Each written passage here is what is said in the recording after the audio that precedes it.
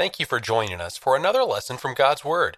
Anytime you're in Huntsville, we hope you'll come be part of our worship. The West Huntsville Church of Christ at Providence is located at 1519 Old Monrovia Road Northwest, Huntsville, Alabama, 35806. We hope you'll enjoy this lesson brought to us by Glenn Colley. Our scripture reading for this morning comes from 1 Peter chapter 3, verses 18 through 22. 1 Peter chapter 3, verses 18 through 22. For Christ also suffered once for the sins, the just for the unjust, that he might bring us to God, being put to death in the flesh, but made alive by the Spirit, by whom also he went and preached to the spirits in prison, who formerly were disobedient, when once the divine long-suffering waited in the days of Noah, while the ark was being prepared, in which a few, that is 8 souls, were saved through water. There is also an antitype which now saves us, baptism, not the removal of the filth of the flesh, but the answer of a good conscience toward God, through the resurrection of Jesus Christ, who has gone into heaven and is at the right hand of God, angels and authorities and powers having been made subject to him. Would you open God's book, please, to Acts the 9th chapter? And if you want an outline of the sermon, you may have it by keeping that passage open on your lap. We're going to be referencing more than just that one, but that'll be a good place to start. Acts the 9th chapter. It's great to see you here today.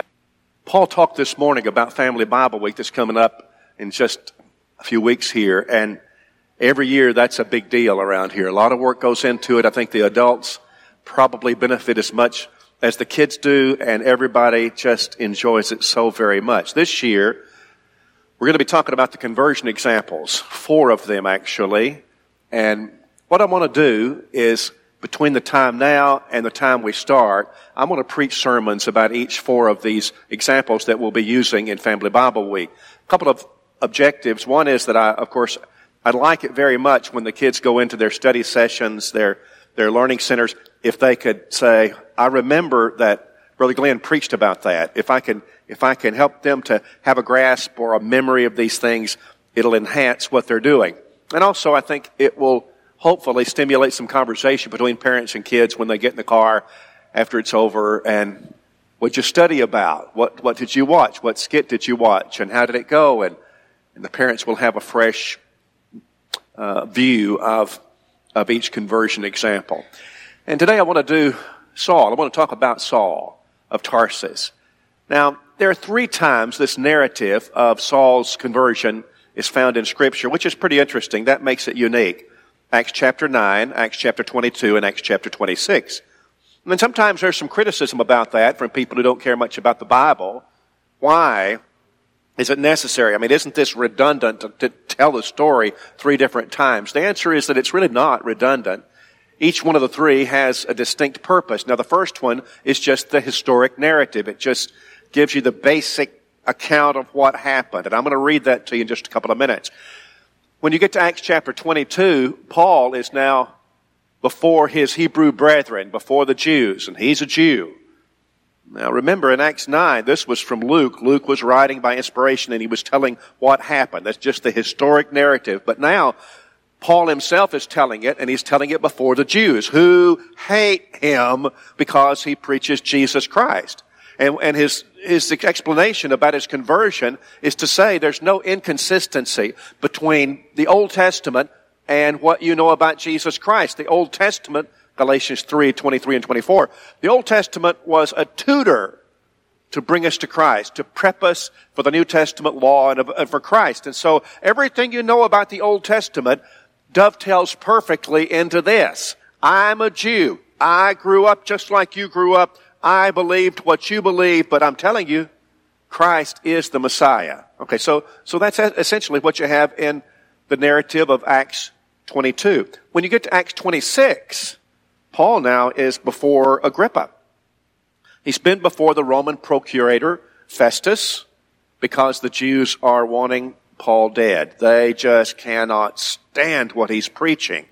And so they bring him before the Romans, and so Festus says, I don't see anything about him worthy of death. I don't see how we can charge him with anything. Well, Herod was there, Herod Agrippa. Now, briefly, the Herods, that's a name sort of like the Pharaohs, the Herods, Herod the Great. And so Herod the Great, who is this Herod Agrippa's daddy, Herod the Great is the one who killed the first apostle, martyr, James, in Acts chapter 12. And now, here you have him called by Festus, come and help me with this. Now, the Herods were sort of artificial Jews, but they knew things about the Jewish faith. They knew about the Old Testament. They had connections. And so Festus said, Herod, could you help me with this? Would you listen to him? I'd love to listen to him. Bring Paul in and we'll hear him out. And so that's what happened. When Herod heard him, when Agrippa II heard him, he said, I don't see anything worthy of imprisonment or of death in him.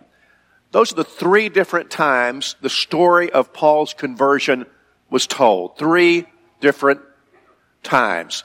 What I'm going to do is to read to you from Acts chapter 9, the first one.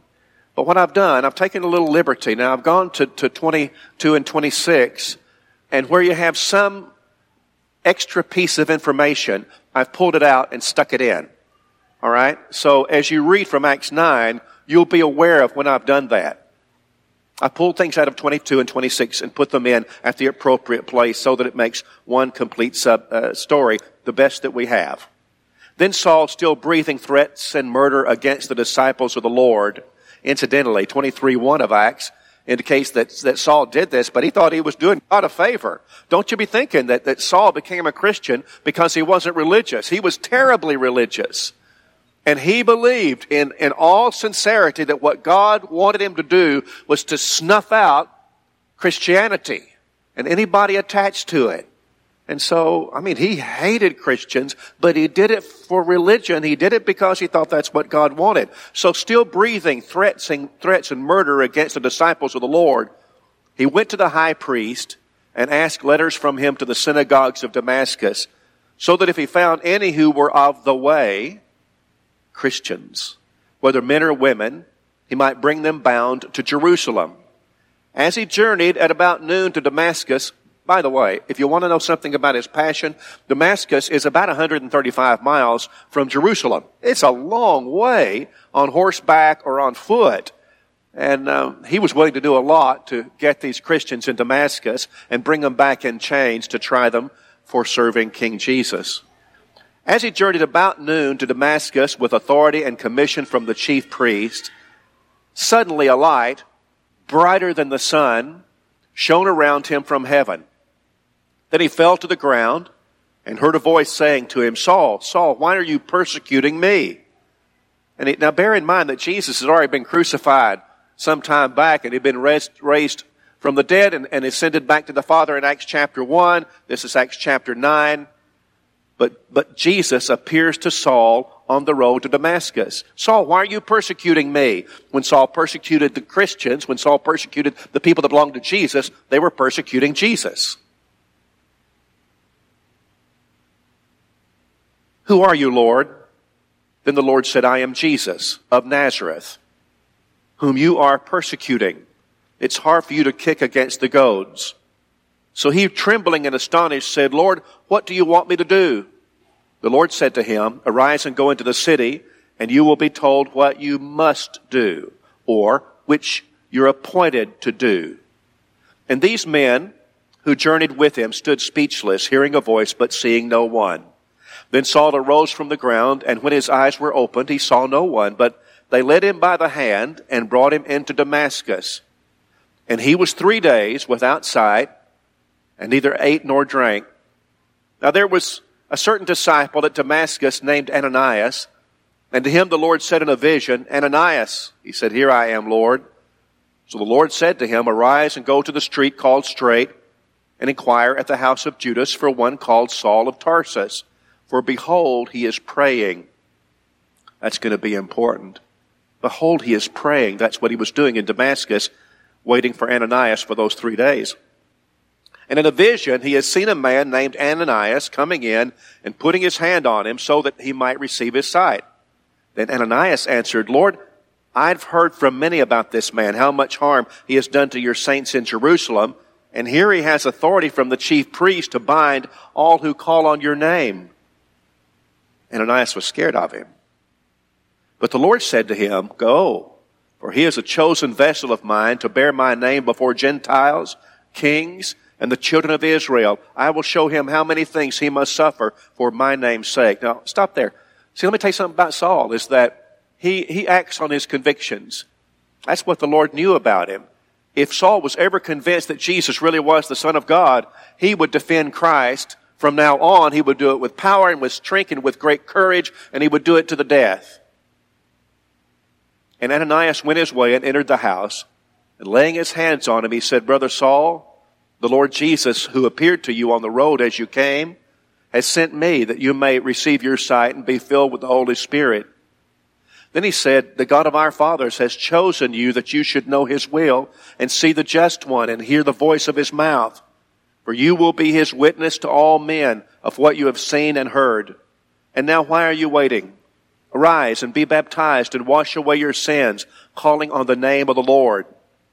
Immediately there fell from his eyes something like scales, and he received his sight at once, and he arose and was baptized. So when he had received food, he was strengthened. Then Saul spent some days with the disciples at Damascus. All right. Again, what I did was to take from 22 and 23 and insert the additional information into what you have in Acts 9. And I hope that was helpful to you. What I want to do for this sermon is to specifically review what Ananias said to Saul.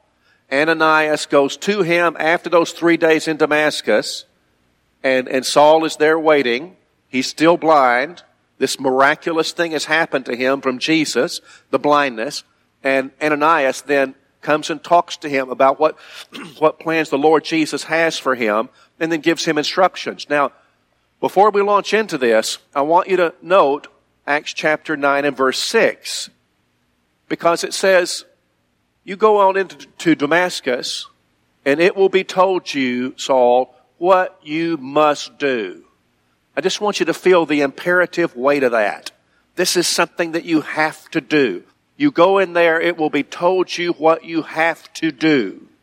And I declare that Saul wanted to do whatever Jesus wanted him to do. I mean, after all, what he's encountered is, this is Jesus who Saul, has been, fighting against with everything he's got, and now he's caught red-handed. He's headed to Damascus to put these Christians in chains and bring them back that 135 miles. And now he realizes this is Jesus of Nazareth talking to him, who died and rose again. And now he's living, and now he's talking to me. And I know it. I've seen him now, and I've talked to him, and he's talked to me. In other words, Romans 1 and verse 4 says that the resurrection proves Jesus to be the Son of God. Ooh, let that soak in. In other words, Saul knows now that Jesus really is resurrected from the dead. And that proves him to be the Son of God. This Saul goes into Damascus. He's blind, can't see a thing. He goes and he sits down and he waits to be told what he must do. But I'm going to tell you this. He knows with all of his heart that Jesus is the Son of God. You with me? He knows he's the Son of God. All right. Break down with me Acts chapter 22 and verse 16. At the top of your paper, if you're keeping notes, at the top of the paper, write Acts 22 and verse 16. Ananias said this, And now, why are you waiting? Arise and be baptized and wash away your sins, calling on the name of the Lord. 4 points. Let's just break the verse apart. Arise and be baptized. Now, don't you think it's interesting that that's not what was said to everybody in the book of Acts, the book of conversions? For example, if you're in Acts 16, and that's going to be one of our lessons, in verse 31, and as the jailer, what Paul said to him was, believe on the Lord Jesus Christ and thy house, and thou shalt be saved. That's not what Ananias said to Saul. Why not? Because he already had done that. He already believed that Jesus was the Son of God. Ananias didn't say to him, repent and be baptized. the name of Jesus Christ. He didn't say that. But, well, why not? I mean, that's what Peter told the people in Acts chapter 2 to do in verse 38. Repent and be baptized. He didn't tell him here. Ananias didn't tell Saul here to do that. Why not? Well, because Saul had already done that. Saul was there praying for 3 days, begging God for mercy. He believed that Jesus was the Son of God. He knew that all he'd been doing was wrong. And now he gets it. Now, while he's blind, he sees all of it. What Ananias said is, I want you to rise and be baptized, because that was what he had not done yet. Do you understand how unique the Church of Christ is in reference to the teaching today about the necessity of baptism? Have you any idea how unique, how unusual that is? There are literally thousands of denominations in the world today, thousands of them. And here's the Church of Christ. By comparison in numbers, we're not the largest one, nowhere near. And yet we teach something unique about baptism. What we teach is that baptism is necessary for salvation. That is to say that you're not saved. Your sins are not washed away until you're baptized. Is that the truth? I should parenthetically say here that I don't use terminology about denominations as people often do. The Church of Christ is not a denomination.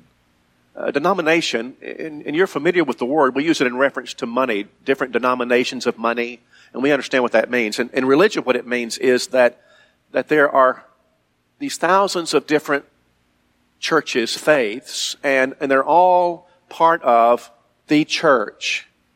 And each of these are denominations under that one big heading, the church. But that's just not true to the Bible. That's not how the New Testament teaches the matter. It talks a lot about the church, but it's not like that. As a matter of fact, it teaches the opposite of that. That not that we would speak different things in one body, but 1 Corinthians 1:10, that we would all speak the same thing. Be no divisions among us, but that we be perfectly joined together in the same mind, the same judgment. And so that's how come you have the church talked about in the New Testament. It's the church. Well, what if we just go back and we practice what they did in the New Testament? Then what would we be? We would be the church. And that's what I mean when I say the Church of Christ. I don't mean any denomination, but I'm telling you among denominations. And I don't say, by the way, I don't say in referencing the church, I don't say now, and the other denominations, because that implies that we are. And I don't want any part of that. I just don't want any part of denominationalism. It's just a wrong concept. That doesn't mean anything about me in particular, except that I'm just saying that's not what the Bible teaches. So we ought to just want to be a part of the church. Now, in denominations, it is almost always true that what is said here would not be said by them. They wouldn't say it this way.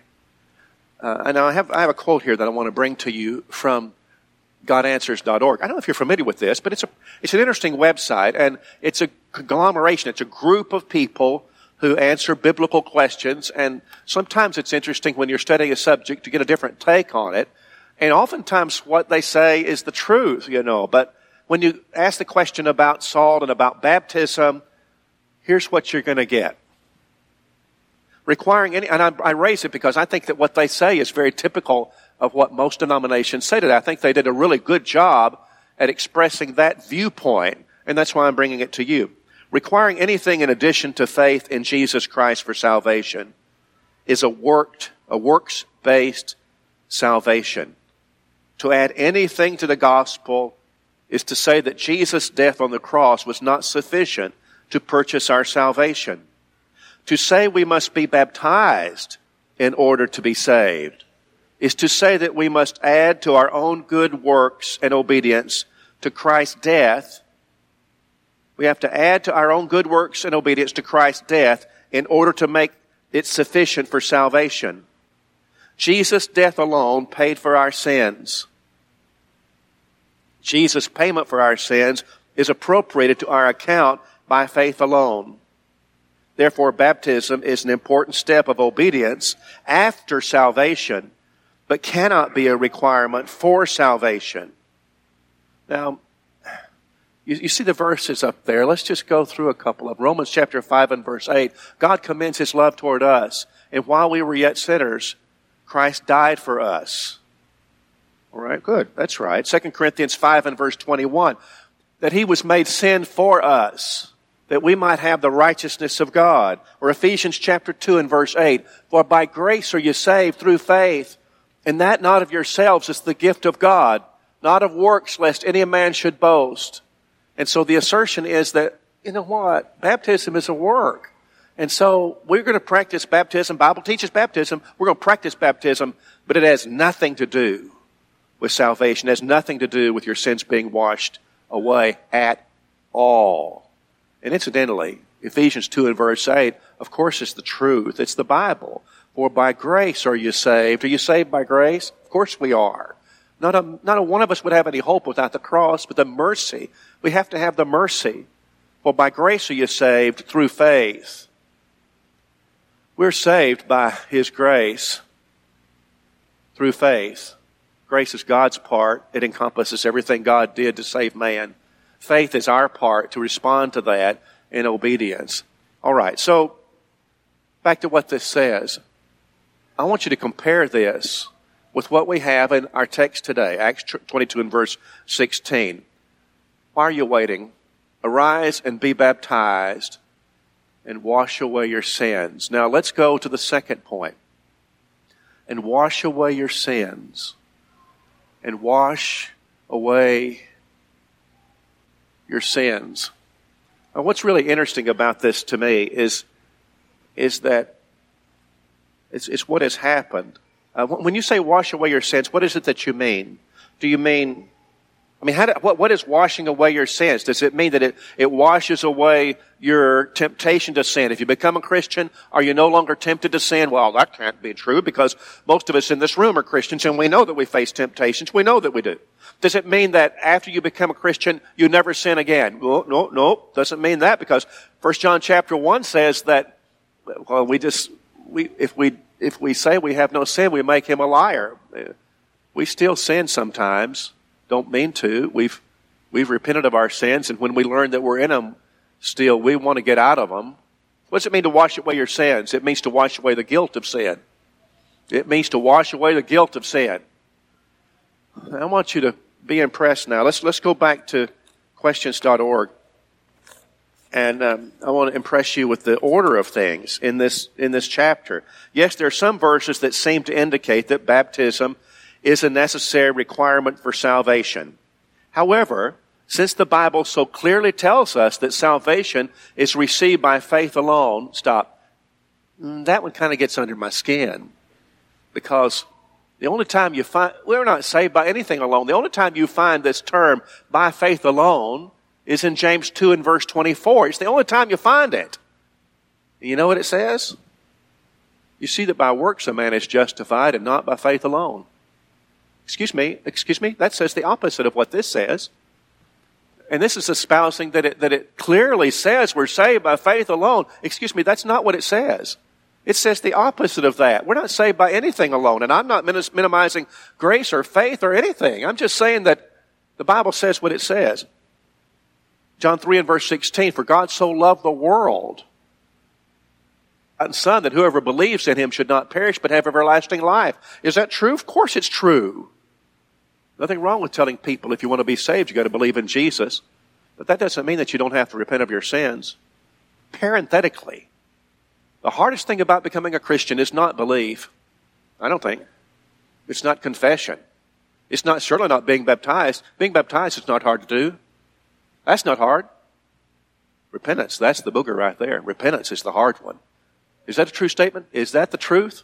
That's the rough one right there. You're talking about a lot of work that you'll be working on the rest of your life. That's the hard one. Is that a work? Yeah, I'd say so. And it's involved in belief. When you say you want to be saved, you got to believe in Jesus. That means you got to repent too, right? That's part of belief. Back to the quote. So, because the Bible clearly tells us that salvation is by faith alone, there must be a different interpretation of those verses. So when you read in the verses that baptism is in order to be saved, hold on, don't believe that, because that can't be true. There must be a different interpretation. Scripture doesn't contradict Scripture. Well, that's true. In Bible times, a person who converted from one religion to another was often baptized to identify conversion. I do not know where that came from. He doesn't cite it, but anyway, he needs it to support his false idea. Baptism was the means of making a decision public. Let that soak in. In other words, I have faith in Jesus, I'm saved, my sins are washed away, and I'm baptized in order to show everybody publicly that my sins are washed away. My baptism has nothing to do with my salvation. I'm already saved. Has nothing to do with washing away my sins. I'm already cleansed. I'm free from those sins, right? I'm baptized just as a public display of what has already happened. Let it soak in. Those who refused to be baptized were saying they didn't truly believe. It reflects on their salvation if they say, I'm not going to be baptized. So in the minds of the apostles and early disciples, the idea of an unbaptized believer was unheard of. When a person claimed to believe in Christ, yet was ashamed to proclaim his faith in public, it indicated that he didn't have true faith. All right. I want you to think about Acts chapter 22 and the conversion of Saul and get the order, because this is just huge. And then I want you to compare it with this quote. See if it lines up. So Saul gets permission in Jerusalem from the chief priest to go and arrest the Christians in Damascus, 135 miles. Go to Damascus, arrest the Christians, bring them back in chains, and we'll try them. As Saul is going to Damascus, almost there, a bright light from heaven, a voice from heaven saying, why are you persecuting me, Saul? Who are you? I'm Jesus of Nazareth, who you persecute. I know this is hard. It's hard for you to kick against the goads. That is, you know too much to be doing this. You're too smart for this. It's hard to kick against the goads. What do you want me to do? Go into the city, and it will be told you what you must do. He goes into the city. He stays there at the house of Judas. Different Judas, not the one who crucified the Lord. He goes to the house of Judas, and he's there for 3 days, fasting.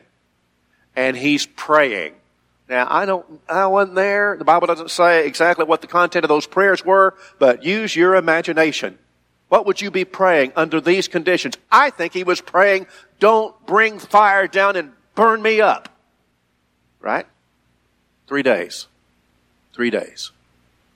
And then Ananias comes to him and says, among other things, why are you waiting? Arise and be baptized and wash away your sins. Why would you say that to a man whose sins were already washed away? That doesn't make any sense. The fact is, you wouldn't. But also, just think through this. What that means is that Saul was not saved. His sins were not washed away while he was on the road to Damascus. His sins weren't washed away when he saw and had this brief conversation with Jesus. His sins weren't washed away. This is a big one. His sins weren't washed away when he spent 3 days praying before Ananias got there. See, he still had his sins. He still had his sins. Are you with me? To that man, Ananias says, why are you waiting? Arise and be baptized and wash away your sins. Now, one more thing. I'm saying that Saul wasn't even a candidate for baptism. If this answer from Got Questions is true, if this common, really popular viewpoint of baptism was true, you better not baptize Saul. You can't baptize him. Why not? Because he still has his sins, and baptism is for people whose sins are already washed away. Got it? You baptize a saved person. You baptize one whose sins have already been washed away. They were washed away at the point of faith. They were washed away when the man prayed to Jesus. Well, what? That's when your sins are washed away, according to this idea. You can't baptize a man whose sins are not already forgiven. That's the idea.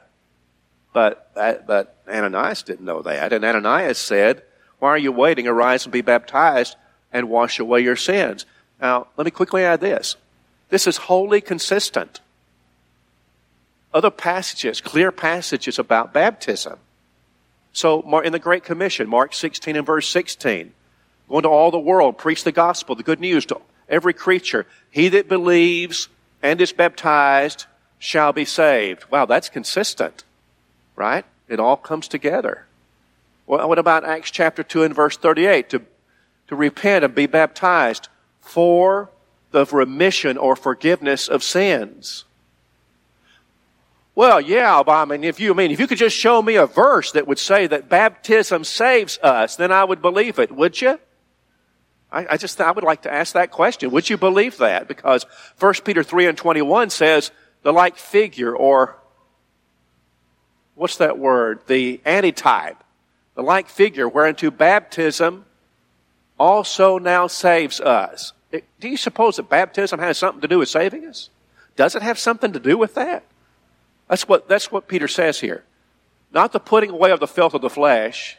See, because you might confuse going down the water and being immersed. You might confuse that with being, getting a bath. Maybe it's washing your skin.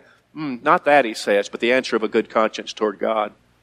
That's what it means. I'm just saying that what happened with Ananias is not an anomaly. It's not an exception to the rule. It's consistent with these plain verses about baptism. What did he say? He said to this man who saw Jesus, who talked to Jesus, who's been praying 3 days, who clearly is penitent, what he said to him was, what are you waiting for? Arise and be baptized and wash away your sins, calling on the name of the Lord. All right, let's do the last one, the last clause here, calling on the name of the Lord. What does that mean? Well, I know what it doesn't mean. Matthew 7 and verse 21 is what you ought to write in your margin there. Matthew 7:21. Because Jesus said, not everyone that says unto me, Lord, Lord, will enter the kingdom of heaven, but he that does the will of my Father which is in heaven. So it's not just saying, Lord, Lord, shouting, Lord, Lord to the sky. I know from Acts chapter 2 something pretty important about calling on the name of the Lord. Now, briefly, let me explain it. In Acts chapter 2, you have the beginning of the church. You have Peter and the other apostles. Jesus has already risen back, ascended back to the Father. And now it's time for the church to be begun. And you have the miraculous, you have the tongue speaking there, and Peter's the main spokesman that we have recorded. And Peter says, wait a minute, you see all this miraculous going on? You see what's going on today? This is that which was spoken by the prophet Joel. This is chapter 2 and verse 16 of Acts. And he says, here's the quote from Joel. Here's the prophecy of Joel. And then in verse 21, Joel has prophesied, Acts 2:21, and Peter's relating this, that Joel prophesied that on that occasion, whoever called on the name of the Lord would be saved. That they would be saved. Okay, hold that. People who called on the name of the Lord would be saved. Peter's saying, this is that which was spoken by the prophet Joel. So hold that, and then let's go over to the lower part of the chapter and say, what is it that those people did to call on the name of the Lord and be saved? And the answer is, in verse 38, they were told to repent and be baptized for the remission, the forgiveness of their sins. Verse 47, the last verse of the chapter, it says, these people were being saved. What did they do to be saved? Well, they repented and they were baptized. There's a rule of logic that says things that are equal to the same thing are equal to each other. Same chapter, same day, same sermon, same preaching. And Peter says this is what Joel was talking about. Whoever calls on the name of the Lord will be saved. Those people repented and were baptized and they were saved. And I'm saying that what we do to call on the name of the Lord is to obey the gospel. We repent and we are baptized. Now, here's the closing point. So, the thing that Saul was told by Ananias started with these words. And now why are you waiting? What are you waiting for? I can think of good friends of mine who have said different things about, who have learned the gospel, they know what to do to be saved, but they have this hesitancy. And you could add to this list. It's not, and I would say that these are very common. The first one would be, well, there's so many things I don't understand yet. Well, that is very common. and understandable that you might feel like that. There's not a lot that a person has to know to become a Christian, because that's not the end, it's just the beginning. It's just the beginning. I've been studying the Bible for many, many years and teaching it, and I'm telling you, every week, every single week of my life, I'm studying the Bible. I spend hours and hours every week studying the Bible. And I'm growing, and I'm learning, and I love it. You don't have to know a great deal in order to become a Christian. As far as I know, everybody, where we have the specifics of conversion in the book of Acts, obey the gospel after having heard one gospel sermon. You don't have to know a lot to become a Christian. Now, here's the second one.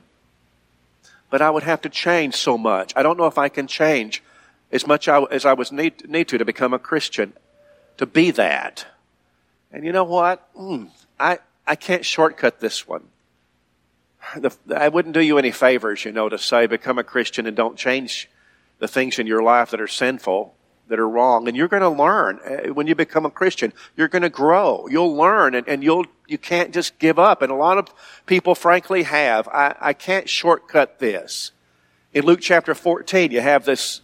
Jesus is talking about people becoming His followers, His disciples, and He says, which of you is going to build a tower and doesn't sit down first to count the cost? Well, what's interesting about that is that it's not about, if you apply it to disciples, it's not about deciding to become a Christian because if I don't, I'll be lost eternally. It's counting the cost of what it is to be a disciple. If I'm a Christian, what will it cost me to do that? And the answer is that it's going to cost everything. Christianity is a lifestyle. You give yourself over. You turn loose with both hands, and every day you get up and say, I'm going to be the best I can be today to be like my Savior. What about the next one? This isn't the way I was brought up. I was raised in a different religion. Right. You know what? Most people have had religion in their life. Was religious, right? Before he became a Christian. He was very religious. He was devoutly religious, massively religious, and he was persecuting Christians when he learned the truth and obeyed the gospel. I would give you this, hopefully, comfort. That, you say, well, my parents weren't part of this. So I don't know that I could do this. Listen, you don't have to give up one truly biblical principle or practice that you already believe to become simply a New Testament Christian. Whatever's true, really true with the Bible, you don't have to give it up. You keep that. You correct the things that aren't really biblical. You walk in the light of Jesus Christ. What about this one? I was baptized in a different religion. Well, that may be true. But do you understand that, as we talked about this morning, that it is so exceedingly common for religions to practice baptism, but not the one that's talked about in Acts chapter 9 today that we've been discussing. They will not practice a baptism that's in order to be saved. They will not. I mean, I have friends, through the years, I've had lots of preachers who are my friends and preaching for different denominations. And I can assure you that they would never, under the same conditions we've talked about today, answer the question this way.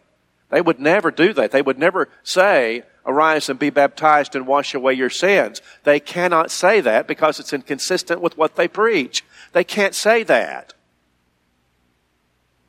In Acts chapter 19, you have 12 men who were baptized. They were immersed. But when they learned about Christ's baptism, the fact that they had been baptized with John's baptism meant they had to be baptized again. The purpose for which a person is baptized has a bearing on the validity of that baptism. And now one more. I'm afraid I couldn't live the Christian life. There have been a lot of people become Christians and then fall away from it. But it's not a good argument. I mean, I understand this. I believe a person who says this, that's a fear. I don't see how I could hold up, that I could sustain this for the rest of my life. And I don't know the answer to that. I know that you'll have a lot of encouragement. I hope you will. I know that I'll be happy to study with you and help you and whatever. I know that, but just to be frank, there are people who have walked away from it. That doesn't mean you shouldn't try. It's kind of like saying, I really don't see how my children will ever graduate from college, so I'm not going to enroll them in first grade. You wouldn't say that. You wouldn't, or to say, I don't think that any woman is ever going to marry me, so I'm just not going to ask any of them out. Well, hold on a minute. You could be mistaken about that. You could make it. You could. Right? And so it is. So it is with this. I love the conversion examples because they're so critical. I'm about helping people go to heaven. But what we've got to do is to get to the Scriptures. We've got to say, what does it actually say? And the book of Acts contains the examples of conversion that we need. Read them and study them and say, I just want to be a Christian. I just want to be a Christian. Is there somebody here this morning who wants to obey the gospel? All I'm suggesting is that you do exactly what these passages say that we've talked about today. Nothing more, nothing less. And I will give you this promise. It will make you just what they were. Christians. You'll just be a Christian. What denomination will I be a member of? None. You won't be a member of any. I mean, in Acts chapter 2, when those people, the Bible says, were added to the church, what denomination was that? And the answer is, they didn't exist then. They didn't exist. These people were added to the church. It was just the church that Jesus was talking about when he said, on this rock I'll build my church. And why shouldn't we do that? Why shouldn't we just be Christians? That's what we're encouraging. If you would like to obey the gospel today, now's a great time, and we'll be happy to assist you to do that. If you need the prayers of the Christians today, we would be so happy to do that. We hope you have enjoyed this lesson from God's Word, brought to us by Glenn Colley. If you have comments or questions, Glenn can be reached by email at colley@westhuntsville.org.